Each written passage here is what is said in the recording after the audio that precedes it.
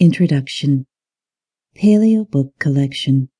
The Essential Kitchen Series, Book 98.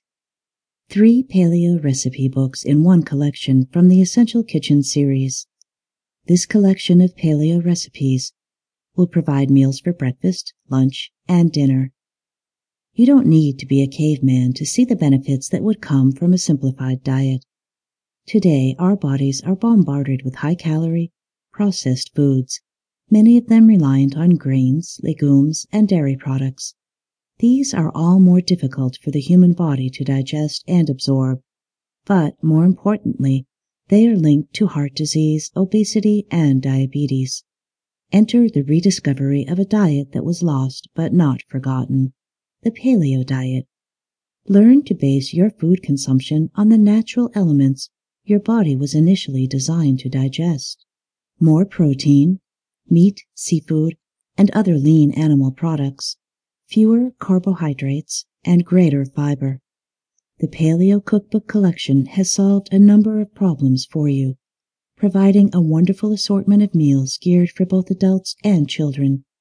Each recipe caters to all skill levels and tastes. The recipes are straightforward and mouth-wateringly delicious. Just take a look at some we've included.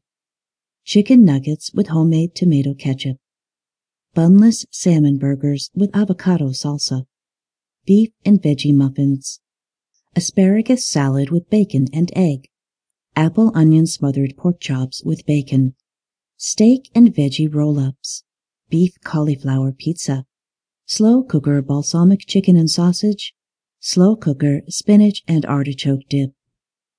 If you can create meaningful goals, follow simple directions, and set aside a few minutes a day, you can achieve great success by adhering to the basic principles contained in this creative batch of recipes, including light lunches, salads, wraps, soups, and much more. Learn what thousands have already discovered. Your body is a food processing machine. Give it what it wants and what's best for it. It's your body. Release your inner caveman, or cavewoman for that matter, and feel healthier and stronger in days. Adopt the attitude of, "Ugh, me can do it," and prepare these recipes today.